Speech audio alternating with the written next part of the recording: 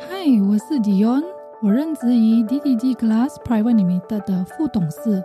同时我也是 Storage Woman Instant Podcast Leader 的得奖者。身为一名职业妇女，我在职场、家庭以及和这个世界的关系，从学习如何把期待外在的一切回归到自己内在，来平衡我的日常生活。这次我将和大家分享我的领悟、经验，学习如何爱自己、爱生活和爱学习，来成为更好的自己。欢迎您和我踏上这个旅程。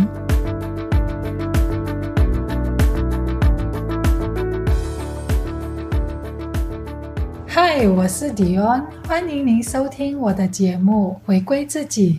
在这一集中，我将会聊到自然法则。今天要和你继续分享前因后果的这个话题。小时候，我们总会被告知，我们一定要做好人。我们总认为好人就会有好报，但是我们还是看到了很多的好人也被疾病折磨，而无法享清福，就离开了这个世界。我后来的身心灵学习列知有一些是我们无法理解的业力牵扯，也领悟到有一些的原因是总是为别人好而让自己背负，而忘了爱自己、做自己，没有先把自己照顾好，而导致这个很难明白的为什么会有这样的结果。自己决定自己负责，这是一个其中的自然法则，也是说这个世界上没有人可以负责我们的人生。就像有一些人去这样的背负，但是如果你会活得很不开心，每天似乎像一具没有生命的躯体，慢慢的我们的身体的毛病会不断的提醒我们，应该是做自己的时候了。我们常常在结果里挣扎，也就是说没有看见行为背后是怎么样的一个前因后果。但是这样的我们一直重复着我们的习性，那是因为我们一直在果里面改，而不是在因里面改。那就好像一棵树结出来的是苹果，但是我们其实是想要柳橙，那么我们必须种柳橙，而不是在苹果上改，因为再怎么改，结果最多是苹果派、苹果汁或其他，都还是以苹果为产品。人的习性是一个因的开始，好比说爱批评别人，这也包括在心里的低估。在这里我就开始了一个因，这样的起心动念会造成一个回流来给我们。自然法则是这样顺天应人。如果你要过好你的人生，我们必须学习和知道的，尤其是前因后果。我们说任何的话，就会造成一种对别人和自己的一个影响。我们可以选择性的，至少可以造好的因，给人鼓励、肯定和支持。这样的我们也会把自己的自身频率进化成更好的感觉磁场。如果我们每个人都学习这样的提升，不过还是没有所谓的对错好坏，只是大家都是给大家一个机会成长。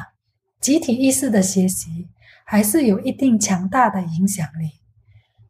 我们还要改的当然还是很多，就一点一点的去改变，但是不要像机器人那样，还是过着同样的生活，就会意义不大。当我们有意图的为自己而改变，那么我们就是开始为自己的人生剧本，新的人生道路就会比想象中的喜悦。这和世界的物质没有很大的关系。个人或集体的提升都是非常重要的。个人的学习提升可以带动小范围的影响力，好像家庭公司的发展。集体的学习是让更大的范围更快的影响，而快速的可以达到目标。尤其是对于一个社会，甚至是一个国家的发展，这是一个无形的因而有的一个果。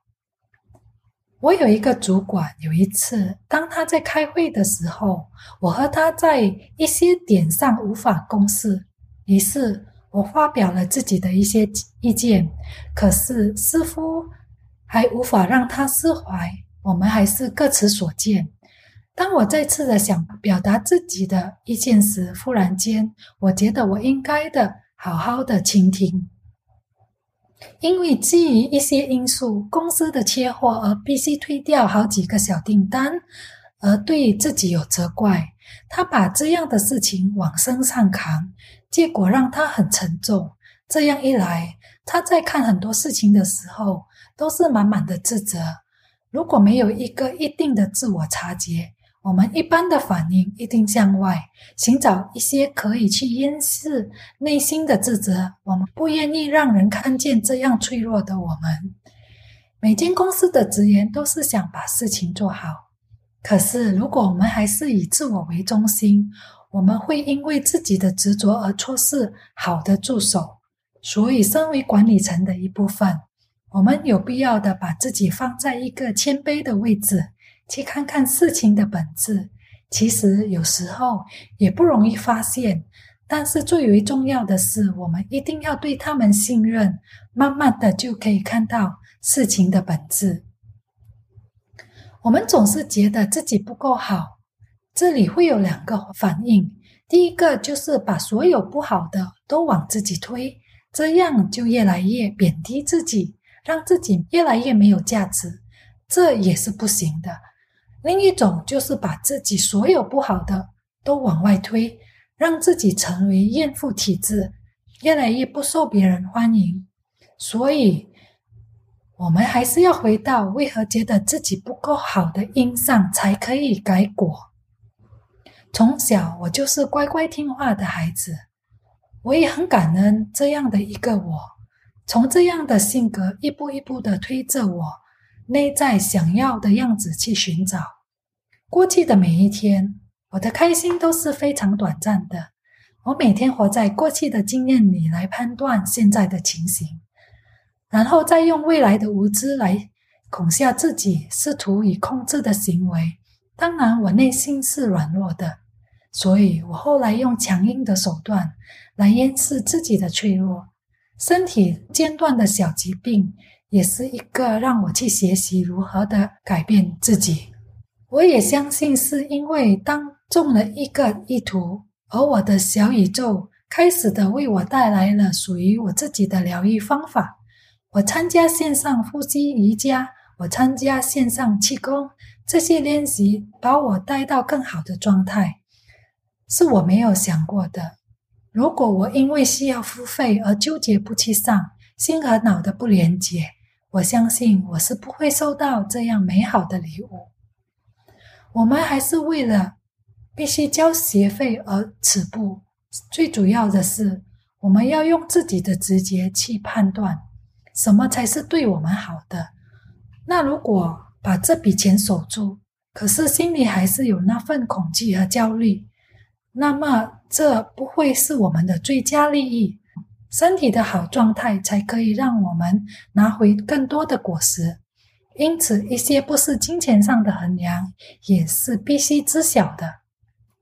目前我的身体甲状腺的课题让我重新的再一次好好的看自己，我要的是什么。当我走到人生的半百，我还可以为自己做什么，可以为这个社会做什么，我赋予我的生命的意义是什么，我可以做什么，我能做什么，这些都是你我他有一天会想的问题。现在就开始做可以做的吧，好好的种一个因。最后和你们分享蔡碧明老师的在医道同源里的这段智慧语录。当你在心身的功夫上扎根日深，你心身的强度挺得住外来的风雨，你的求学路、情路、职场才可能不病不伤，游刃有余。不管在哪个职业的氛围里，不管在哪个处境，你都能重视自己的心灵与身体，都会极力保全心身。于是在错综复杂的人际关系里，你的心仍然自由。在一辈子2万多天的人生里，享受身为一个人可以拥有的情欲与爱，能够因为有情有义而更加幸福，而不是因为有情有义反而害了自己，落得遍体鳞伤的下场。终于你发现心静了，气顺了，随着内心气量和心神静定的提升，人际的沟通与和谐，职业的专精与深进，情爱的能量与格局，身体的疗愈与强化，将都同步成就。你可以通过我的社交媒体平台与我联系，我的连结将会显示在我的博客平台 show note 中。今天的分享就到这里，下一期我将会继续和你们分享自然法则的旅程，期待下次和你们再度空中见面。我很荣幸，也感谢您的收听。现在，如果你想更进一步了解我们的一些个人指导、培训以及为你完成的服务计划，请浏览 soulrichwoman.com soulrichwoman.com。 如果您是从朋友或家人那里获得此分享，请专家订阅我们的电子邮件服务，因为一旦订阅，您就会成为 Soulrichwoman 成员之一。